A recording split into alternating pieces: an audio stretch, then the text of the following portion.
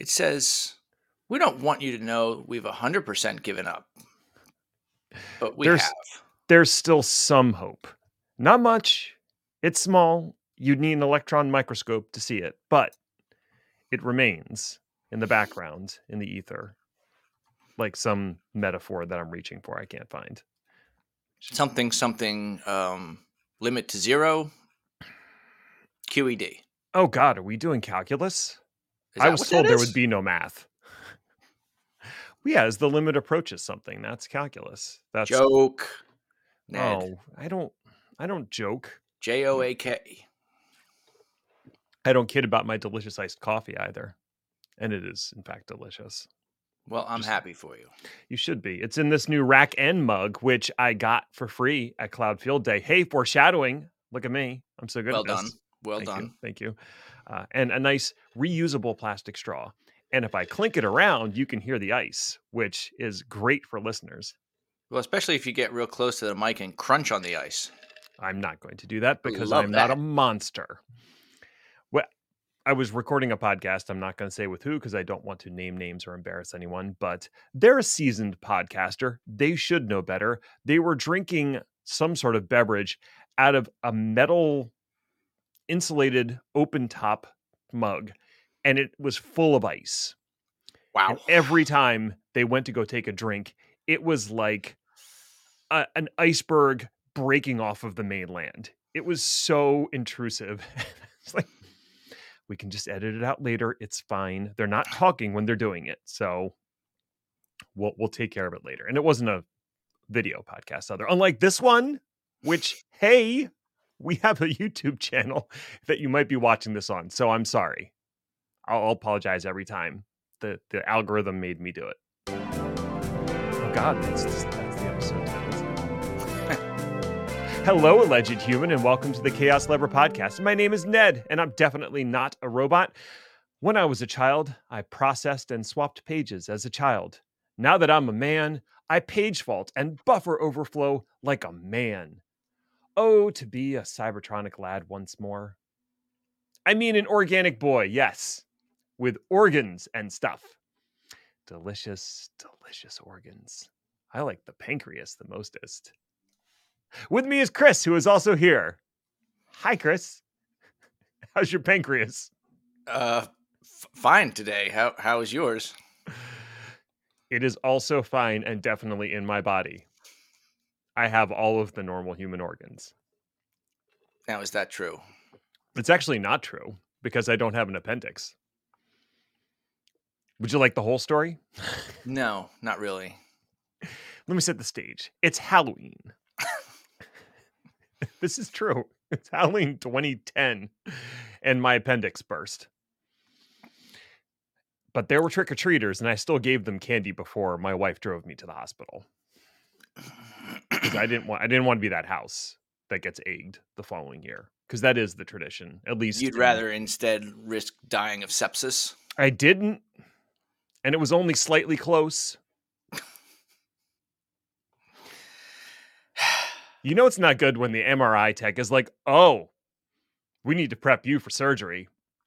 And that's the end of Bad Life Lessons by Ned Bellavance. I hope you enjoyed it. Shall we talk about something more uplifting? Perhaps something in the clouds? Oh, God. I'm trying so hard. Just roll with it, man. Okay. So today's topic is Cloud Field Day 17, the wrap-up, the summary of the event. So last week, I attended Cloud Field Day 17 in beautiful Boston, Massachusetts, and I thought perhaps I could highlight a few vendor presentations I thought were interesting and share some general thoughts on trends and themes that infused the event. This is the first field day event I've gone to that wasn't in the San Francisco Bay Area. Right. Have they done other remote events aside from, like, I know they do like tech field days at Cisco Live right now, for example. Right. But events that travel, is this a thing that happens? Aside from conferences, there's only been one or two field day events that took place not in SFO Bay Area, and I think they've all been in Boston. Right. because there's a startup scene there, and that's also where Steven is. At least he went to school, and I think he grew up in Massachusetts too. So it's like his stomping grounds. Gotcha. That listeners might be incredibly confused at this point. So let me just back up and explain a little bit. Good idea. Thanks. We're professionals. Well, we're not. We're not getting paid for this. Cloudfield Day is part of You're the. not. Shut up. We're not talking about how much I'm paying you to pretend to be my friend. Cloudfield Day is part of the Tech Field Day family of events that are put on by Gestalt IT. And essentially, what they are is vendors, technology vendors, pay to present to a panel of about 12 delegates, some in person, most in person, sometimes some virtual, in an interactive format, and each presentation is live streamed. Most of the events are 2 to 3 days in length, and there's about 8 to 9 vendors presenting, usually no more than 3 on a given day because it's exhausting for everyone. The delegates, why are they delegates? That's an interesting turn of phrase. It's because they're meant to represent the audience that's watching. They're there in the stead of the people who might be watching the video as it streams or later. And they're encouraged to interrupt, ask questions, and just be general nuisances while the poor beleaguered presenters desperately try to get through their PowerPoint decks before we drive them to tears. It's fun. I mean, for us, not always for them. Well, I mean, some of them are good at it. Some are not that. Seriously, though, the vendors do they get some excellent video content that they can reuse out of the whole event. They get real-time feedback from alleged experts in the industry, so other people and then us. And then sometimes we provide a little too much feedback. Sometimes we're a little overly opinionated, but that's okay. So my first field day event was Cloud Field Day 3, which was way back in 2018. I have to say, overall, that event changed my life in a positive way. We can dig into that more later if anyone cares. Probably not. Chris, what was your first event? And do you have landscapers near you? I was hoping you weren't going to be able to hear them, and I was simultaneously also hoping that they were going to stop. Neither of those things have been borne out. Sigh. We could have a perfect storm because today is the day that usually the company that mows my lawn comes, and this is about the time that they come, which is, why I definitely should schedule the recordings at 11 o'clock on a Tuesday. Good job, me and you. Strong planning all the way around. Yeah. Absolutely.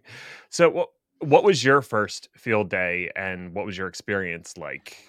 That would be Security Field Day 6. Okay.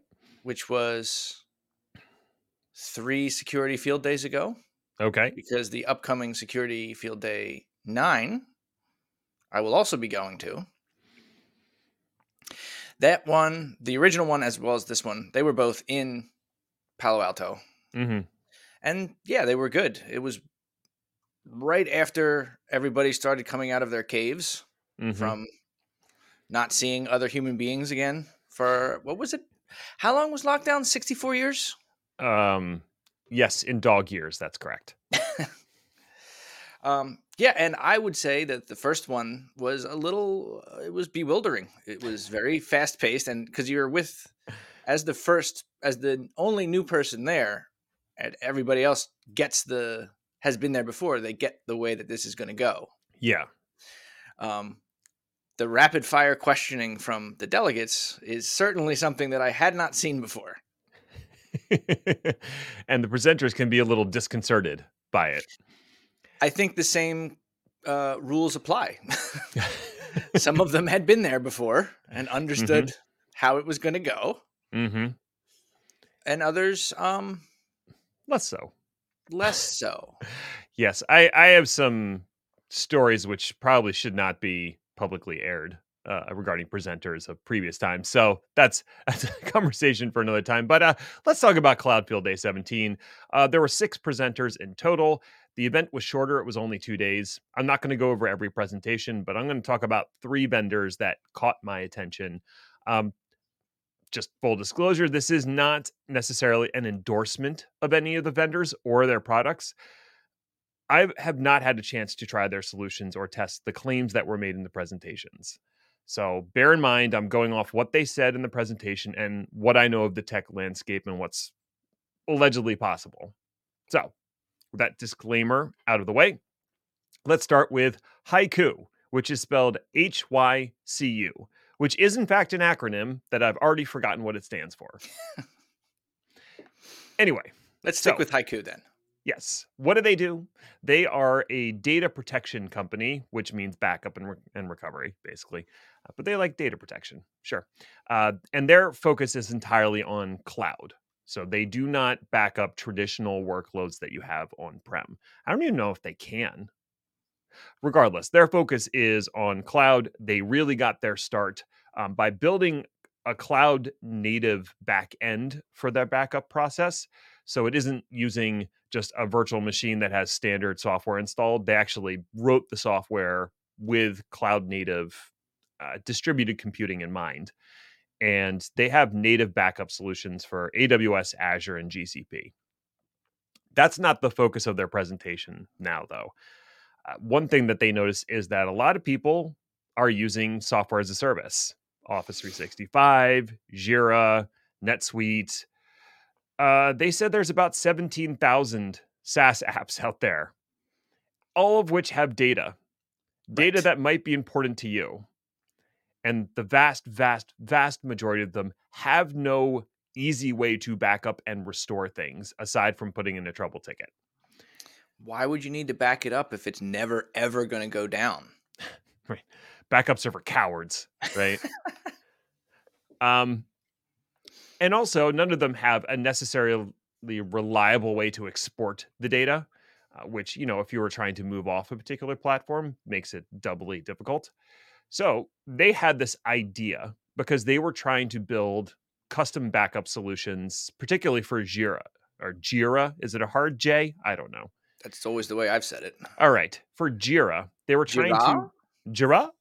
They were trying to build a backup solution for that. And what they realized is that's not a sustainable model for 17,000 SaaS apps out there.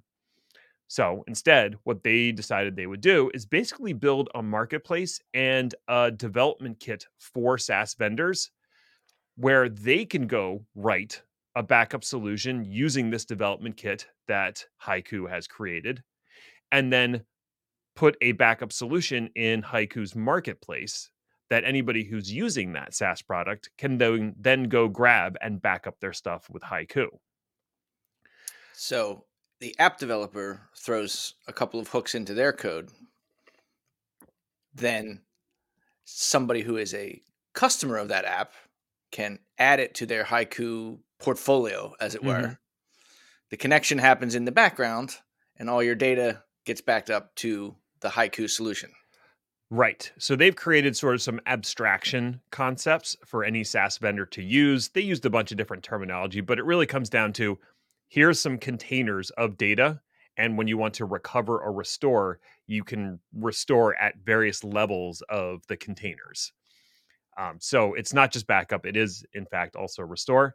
And they don't just accept modules from SaaS vendors sight unseen. They have a vetting process that each module goes through to make sure it meets minimum standards in functionality and security. So that's, like, for example, actually being able to restore. That would be one of them. Because that's going to be one of my pitches to Y Combinator is infinite backups. No restore. I didn't say that, but I also didn't not say that. So they introduced a bunch of new terminology. The solution overall is called R Cloud. I don't know why. They may have mentioned, I may have spaced out at some point. But that is composed of a bunch of other sub-solutions that all start with R. So the marketplace is called R Marketplace. They have a dependency graph builder based off the SaaS solutions you're consuming called R Graph that helps you sort of visualize where your data lives and how you need to back it up. And then they had another one that I'm forgetting now that was R something else. I'm sure pirates out there will be very pleased.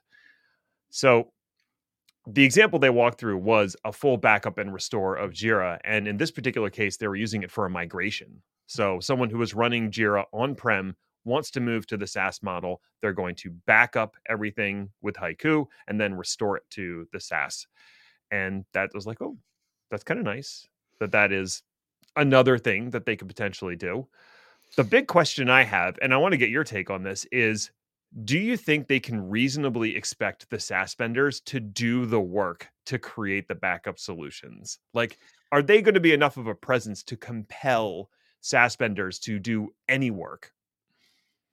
That's a good question. And that was sort of why I was asking how they got their code injected into the SaaS environment with their RAPI, I assume it's called, or whatever. Yeah. Because if it's like 5 lines of code and then all of the computing work happens in the background, like it's somehow kind of like an Ansible script, they'll be fine with that. Especially since I do believe that companies are starting to take backing up of that data that's in SaaS technologies a little bit more seriously than before. Yes. I Especially mean, as they perfect discover. example, Office 365. Every company on earth thinks that Microsoft backs up Office 365 forever. Yep. They Until do they not. realize, nope. Nor can you have them do it for you. Nope. Not a service they offer, which is wild to me. But anyway. So anytime they have some kind of a catastrophe where they lose, their archives or something, they'll be like, "Oh, Microsoft will recover it because they backed it up." Like, well, it's 90 days and 4 seconds old. So here's the thing. That purge job just ran. Right. And you're out of luck. And you end up in a situation where, there are a number of products out there that back up O365, and not just email. I'm just using that as the easiest example. Sure. But what you would end up with in that case is you've got one tool to back up Office 365. You've got another tool to back up Jira. You've got another tool to back, and then you have all of a sudden turned into an environment where you've got 75 backup tools for your SaaS tools that are business critical. Yep. Not great. Not a great approach. So I think I like the idea that Haiku is pushing here, where they are the platform that you will go to do all your backup things that have to do with cloud, and it's incumbent on the vendors to get on board. So I think it's going to necessitate that Haiku becomes popular enough that vendors want to do whatever amount of work is to get in that marketplace. And maybe for the really big solutions, stuff like Jira or NetSuite, popular ones, maybe Haiku will help them along a little bit with those. Yeah, and I think it's also a waiting game because people are going to get on the train of tools consolidation, right? If you can consolidate 95% of your SaaS backups on a Haiku platform, chances are you might just ditch the other 5% and replace them with something that fits. Yeah. And that's another incentive for all the SaaS providers to be like, we need to be on that train because that's the one that all the customers are on. Right. And with the breadth of SaaS solutions that are out there, if you don't offer that feature and someone's doing a bake off, they're going to go with another solution because it does have that feature. Right. Okay. So you touched on a theme that we're going to come back to, which is sort of the one tool to rule them all. But let's move on to the next vendor, which I alluded to in the beginning of this episode, where I showed my RackN Yeti. I think this is a Yeti, whatever, with my iced coffee. So RackN, do they make Yetis or do they make coffee? Neither, unfortunately. Then in that case, I'm confused by your intro tease. They like to give away swag, which is why I have entirely too many tumblers in this house. I'm not talking about gymnasts.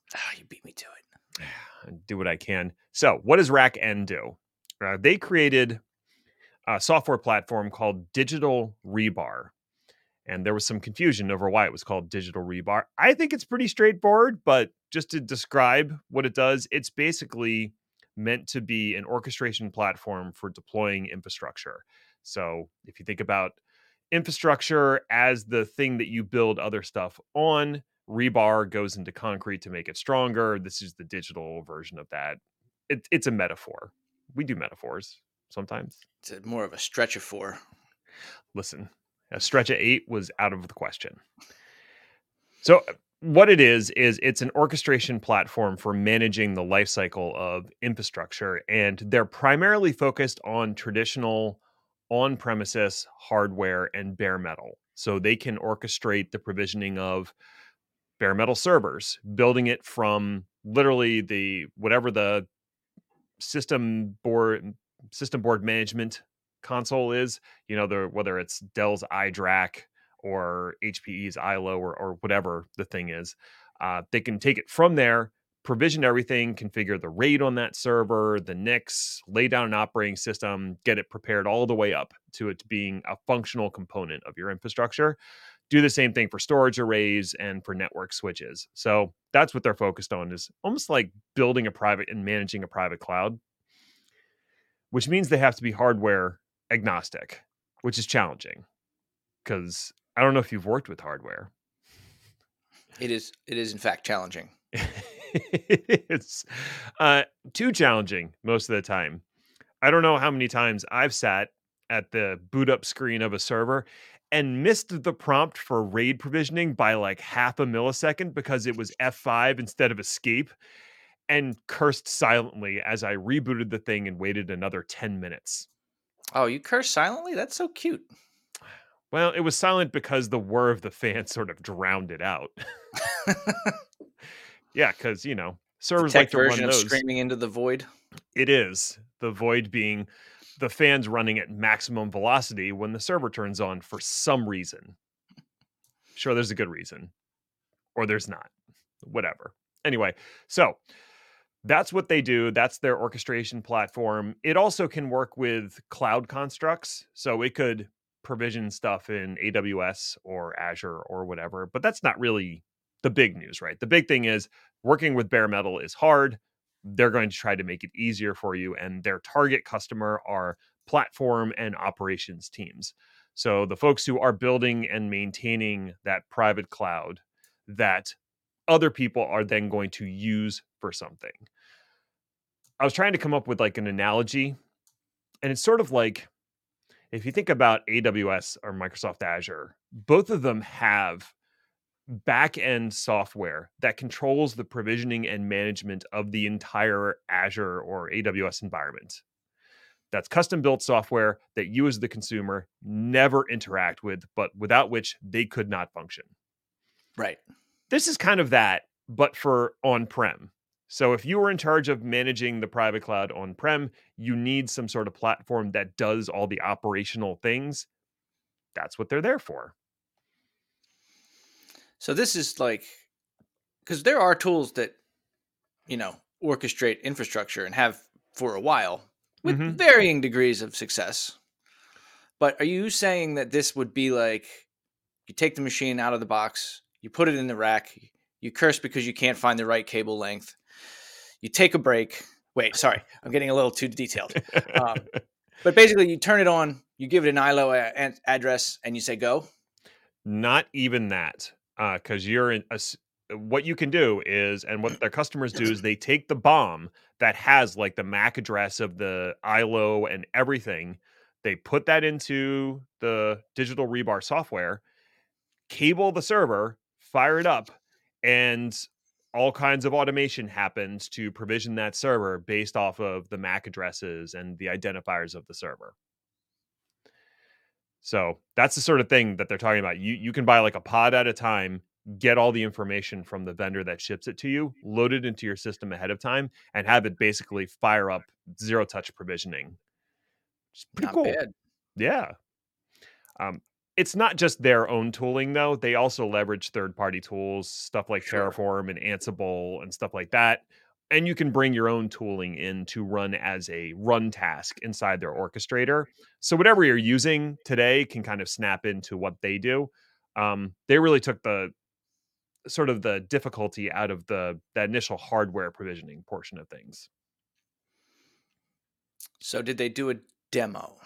They did do a demo, and it was interesting because the way that they framed it was you had the operator that's managing the digital rebar, and they had a developer persona who was coming to say, hey, I want to just provision infrastructure to run my application. I don't want to deal with your platform. And the conversation went something like, oh, well, that's okay. We have a Terraform provider for our platform. So you don't need to deal directly with the UI or anything. You can just use the Terraform provider to stand up a cluster or an individual set of machines or whatever you want. And then you can run your Ansible playbooks or whatever you want on those. And we'll orchestrate all of that on the back end. You can just use our Terraform provider. And so that was sort of the presentation they gave, and it was interesting. I was like, okay, I can kind of see how this would work if you've got a DevOps style application team that wants to use their tooling against your private cloud. There's a Terraform provider for that. Side point, I just realized that this entire time I've been looking at the wrong camera. I don't think anyone's going to notice. It's fine. No, All right. I mean, it seems promising, assuming that it works, because one of the things that I remember from the hardware days is that some company would have something like this, but Mhm. just for their servers. That was the big problem. I mean, Right. HPE had one. I assume Dell had something similar. So you had to buy everything Dell or everything HPE if you wanted to use that product successfully. Right. This is agnostic to the hardware. So they have a supported hardware list, and as long as it's on that support list, you're good to go. So you can mix and match Cisco and Supermicro and I don't know, some EMC gear and still have it work. I would love to see that. Just every single server in a rack is different. You bring an old school infrastructure guy through there and just watch him have like a conniption fit. Why? Because none of it's cabled properly? I didn't say show him the back of the servers. At least That's buy me dinner first. that's fair. The last company that I wanted to highlight was Couchbase. And they're a database as a service company, which is funny because I don't database. That is a technology that has never made sense to me. I have done a stint where I tried to write software and use a database, and it went about as well as you can imagine. Just not very well at all. I So, agree. The box in application design for database is always the one that says something happens. so yeah, my experience with database servers is I can install the software, I can stand up the infrastructure, but once it gets to the point where you need to like deploy the databases and use them, that's somebody else's problem. We are walking away. Absolutely. So I'm not going to focus on any of the cool things they do as a database because none of it means anything to me. They're like, we use NoSQL and we can do SQL and we're comparable to DynamoDB. And I'm like, I don't know what any of that means. But I do know that they've built the service using native cloud constructs in the three major clouds. So when you want to provision a database with them, they actually stand up a tenant that they manage in whichever cloud you want to use. And then they offer private or public connection endpoints to that tenant for you to utilize. And they're doing it right, by which I mean, for starters, the public endpoint is off by default. And even if you enable it, it is deny all by default. These are all good. Something Azure SQL did not do for like its first 5 years of existence. When you used to provision an Azure SQL database, it had the public endpoint enabled by default, and it was set to allow traffic from anywhere. Which, like, I know Microsoft likes to make things easy, but Jesus Christ. Come on. Anyway, so it doesn't do that anymore, and Couchbase doesn't do that at all. Thank you. Um, Wee. yeah. The other thing that they do is they have options for connecting to the private endpoint. You can either do like a VNet or VPC peering, or you can do a private endpoint in your VNet or VPC, which is where they sort of drop a network interface in a subnet in your networking, and you can talk to that private endpoint over that link. So it really hides all the traffic. All the traffic is encapsulated between whatever network that tenant is running in and your network, which makes it even more secure. So I was like, hey, look at you doing things right out of the gate. Good for you. But it's interesting to see they're certainly not the first to do this, but it was interesting to see a database as a service that really is trying to be cross cloud and just saying wherever you're going to run your cloud workloads, and they have an on-prem version too, you can use this common interface to manage all of your databases. And you can also use RBAC to grant your developers access to provision stuff within certain guardrails using our interface. So you don't have to use 8 different types of database as a service for all your different clouds. You could potentially use just this one. So you can truly database from your couch. I guess. I guess that's what they were going for. I don't know. That's I what don't it is word. now. Okay. Editing Urban Dictionary as we speak. They also gave everyone a really nice hoodie, which that didn't influence my impression of things, but Wow. it is a nice hoodie. Just saying. I never get hoodies. Maybe Very that's some. disappointing. Yeah. Well, I'm sorry. No, you get hoodies, you get Raspberry Pis, you get hats, you get Xboxes. It's ridiculous. That Xbox was not from a Cloud Field Day. That was from some other conference where I entered a drawing. But It anyway, remains ridiculous. it does. So those were the 3 vendors that piqued my interest. I also enjoyed the Morpheus Data demo where they're going with their product. And the other 2 presenters that I didn't really get into were Jetstream Software and Zerto. Zerto you may have heard of. Jetstream, probably not. So I do want to sort of pull out a couple common themes within the event. And I think there's 3. And the first one's a little surprising. VMware is still very much here. Now, that might surprise you. I'll get to it. The second one is multi-cloud is a reality, and and tools need to embrace that reality. And the third one is platform engineering and internal developer portals are kind of the next big thing after DevOps. So let's dig into the first point, which VMware is still here. And you and I, more so me, tend to deal only with cutting edge stuff. But that's not really the reality for a lot of people. Well, yeah, because it worked yesterday. It works today. It's probably going to work tomorrow. Yep. You kind of need a pretty compelling reason to stop using a thing.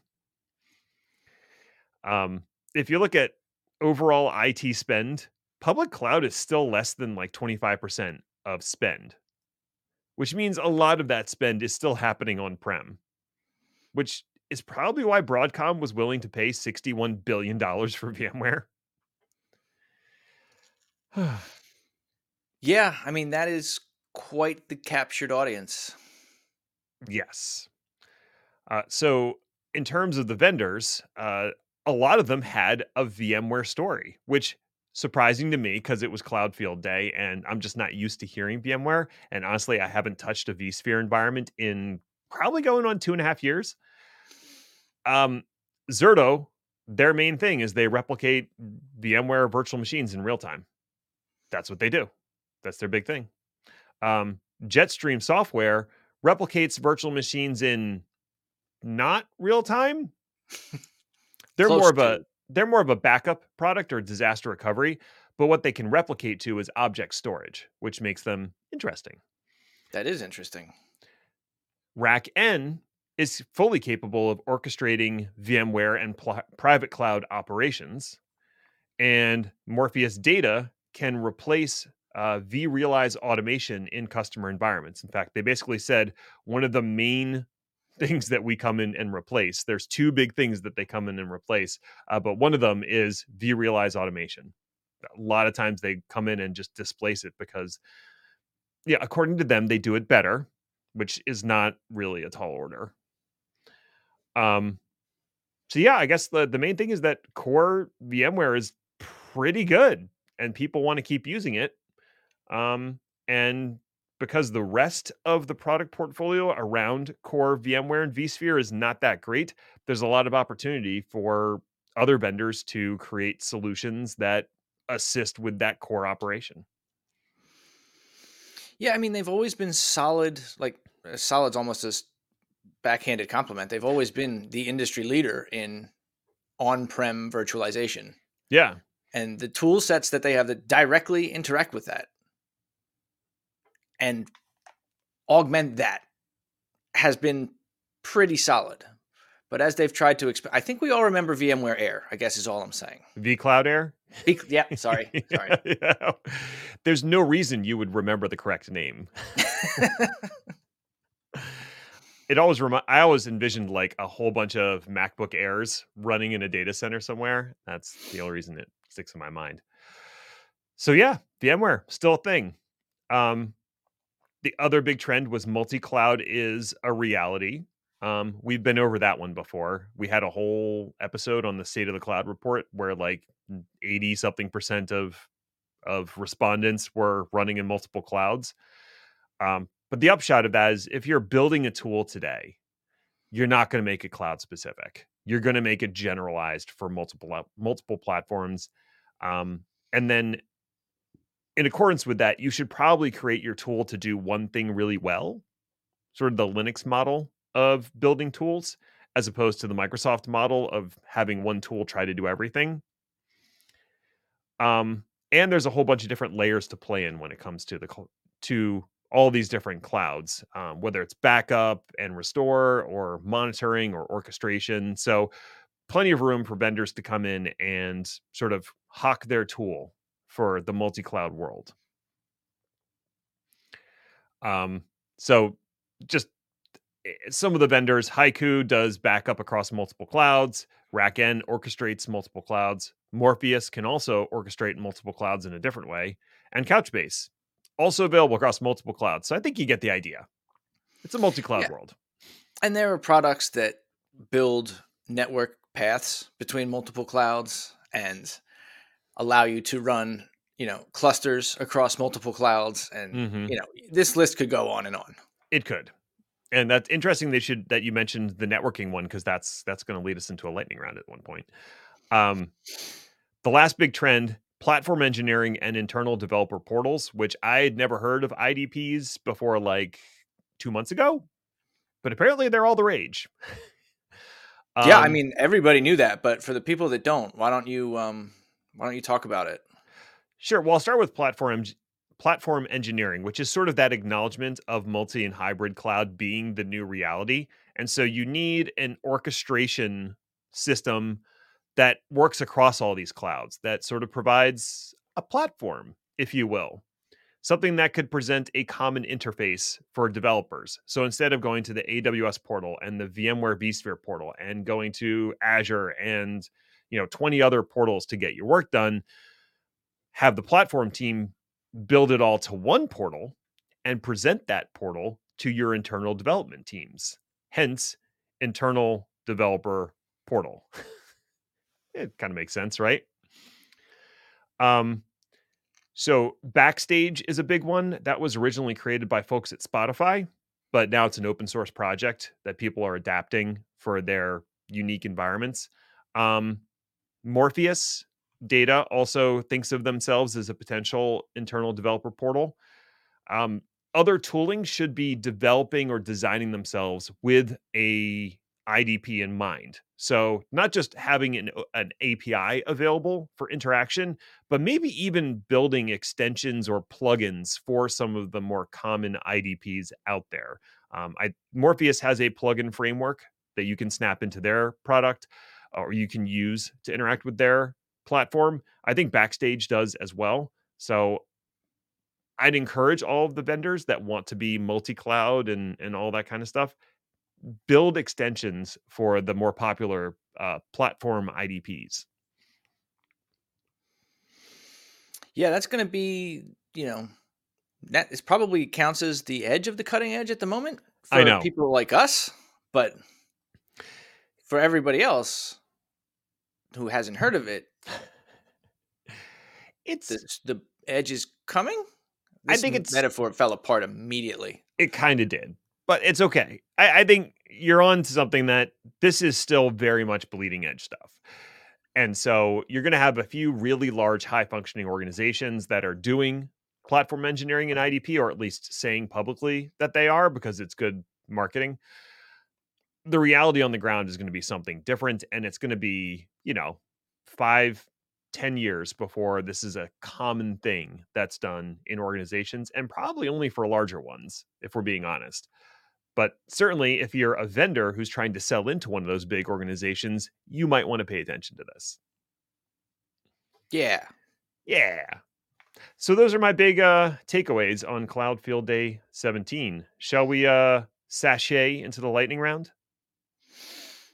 I mean, I wasn't planning on sashaying. It's a Tuesday, but I guess we can. Sashaying on a Tuesday. Magnificent bastard. Let's go. Microsoft announces that Cortana is taking a back seat in the Windows UI. Well, that was unexpected, in the sense that it was expected. Microsoft announced that by the end of this year, Cortana will not be a standalone app in Windows. This will likely come as a relief to the majority of Windows users, many of whom are either one, in the camp that do not know what Cortana is, click on it sometimes by accident, and are baffled as to what it's doing or why, or two, do know what it is, remove, disable, block, and GPO it out of existence on their machine as fast as possible. To be clear, the technology that backends Cortana will still be there. You just won't access it through that app on the desktop. You will access its, quote, increased AI capabilities in the remaining Windows apps like Edge and, I don't know, I know Windows makes a bunch of them. It's not important. That will build themselves as part of the Microsoft Copilot branding. Mm-hmm. The standalone Cortana productivity assistant will remain available in mobile and in Teams deployments, though. So if you do get a specific pleasure from uninstalling it, you'll still have your ways, you weirdo. Hey, I feel attacked. Google Cloud is sending friend requests to AWS and Azure to make connections, you see? It'll make sense. Google has announced a new offering for their public cloud service, Cross Cloud Interconnect. The service provisions a dedicated physical connection from your Google Cloud environment to other public clouds, with Azure, AWS, Oracle Cloud, and Alibaba Cloud to start. As the third runner-up in the public cloud beauty pageant, Google Cloud appears to be vying for the Miss Congeniality Award by making nice with all the other vendors. While there are plenty of third-party solutions from Equinix, Digital Realty, and others that will happily cross-connect your public clouds for you, this is the first time I've seen a public cloud vendor get into the space all by itself. Only time will tell if Google Cloud can truly live up to the likes of Miss Rhode Island. Is it Digital Realty or is it Digital Reality? It's Digital Realty. See, that always makes me sound like a failed company in the metaverse. They predate the metaverse if it makes you feel any better. DEF CON attendees will have an opportunity to hack a real satellite in space. You did that wrong. You weren't looking like you were going to pay attention. You're welcome. Yeah, this is your fault for not planning ahead. You're probably right. Anyway, now I know what you're thinking. Hackers have probably already tried. They might have even succeeded. But this effort is for science. The DEF CON Security Conference, in conjunction with the Space Force, among others, has been running a Hack-A-Sat contest for the past 4 years. The target, though, has always been on the ground in some nearby lab. In a mere, it might have already happened if the weather held, days, the Aerospace Corporation's Moonlighter CubeSat will be deployed in a proper orbit in outer space for the specific use of security and InfoSec exercises. It's specifically designed for this purpose, so it will of course be a highly sandboxed satellite simulation that allows multiple teams to attack. But it will still be in space, flying at approximately 11 trillion miles an hour at over 6.8 million miles away from Earth, or whatever people orbit at. Not a scientist. Back off. Getting a crack at Moonlighter did require some qualification rounds, which, according to one participant, included some wicked hot astronomics problems related to overall mechanics and positioning, which I think means we've finally found out what Will Hunting has been up to lately. Well done, well played, and on theme. Azure DevOps outage proves that typing is still hard. On May 24th, Azure DevOps had a 10-hour outage in the South Brazil region due to a typo that caused the system to inadvertently delete 17 production databases. Ouch. No data was lost since Microsoft apparently does keep backups of that, but it took them almost 10 hours to restore full service due to a series of compounding issues. The initial problem was a typo in a pull request that switched their code base from using a deprecated Azure Management Package library to the newer Resource Manager NuGet library. That was intended. But the typo, it was supposed to delete old snapshots, but instead it caused the deletion of the Azure SQL Server that hosted the snapshots as well as all the databases. The issue was detected within 20 minutes of the change being merged, but they encountered 3 issues in restoration, including having to work with the Azure SQL team to recover servers, since they couldn't do it themselves, dealing with the unexpected replication of geo-redundant databases, and a slow warm-up process for the web front end. Microsoft has put in mitigations to prevent this issue from happening in the future, which simply means that things will break in new and exciting ways. Yay, technology! Patent trolls trying to change patent rules to make the bad patent system worse. Yay, technology. Patents. The system once created to, quote, promote and progress of science and useful arts by securing for limited times to authors and inventors the exclusive right to their respective writings and discoveries, unquote. That every single word of that was right. That was written in the Constitution, which was embarrassingly actually news to me. What the patent system has become, however, is a disjointed morass wherein anyone can patent anything, even if they didn't do any work. As companies. Or as people, but usually as companies that are called non-practicing entities, or more commonly in parlance, patent trolls.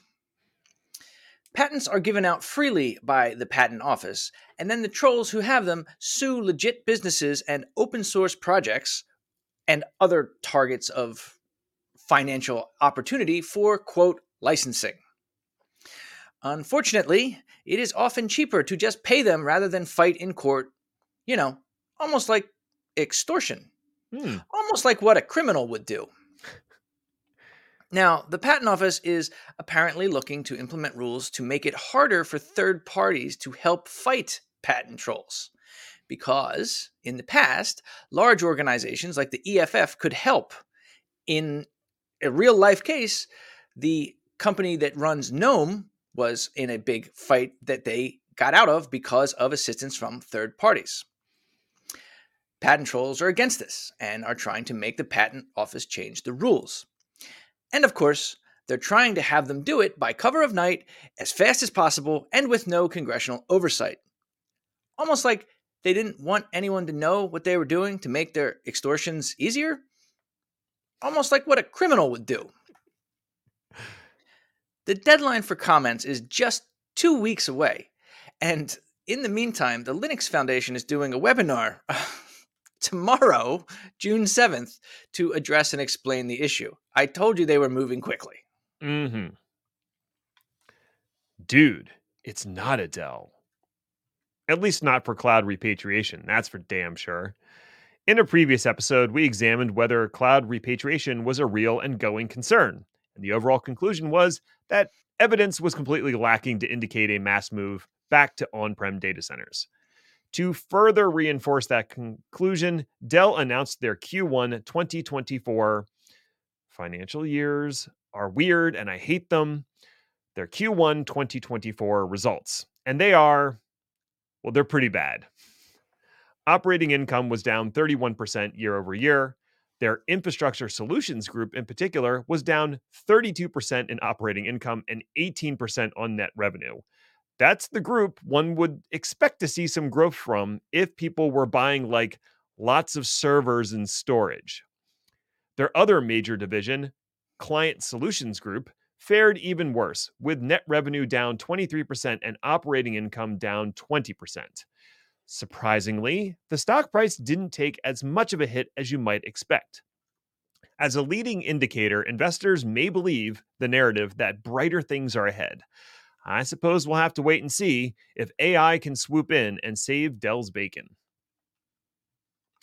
Hey, thanks for listening or something. I guess you found it worthwhile enough if you made it all the way to the end. So, congratulations to you, friend. You accomplished something today. Now you can sit on the couch, strap on your Apple Vision Pro for the low, low price of $3,500 and disconcert every person you interact with. You've earned it. You can find me or Chris on Twitter at Ned1313 and at Hainer80 respectively, or follow the show at chaos_lever if that's the kind of thing you're into. Show notes and the sign up for our newsletter are available at chaoslever.com. We'll be back next week to see what fresh hell is upon us. Ta-ta for now. We need to talk about whatever that Apple product is named. Vision Pro? I can't keep it in my head. It's a terrible name. It's ski goggles. That's all I can see.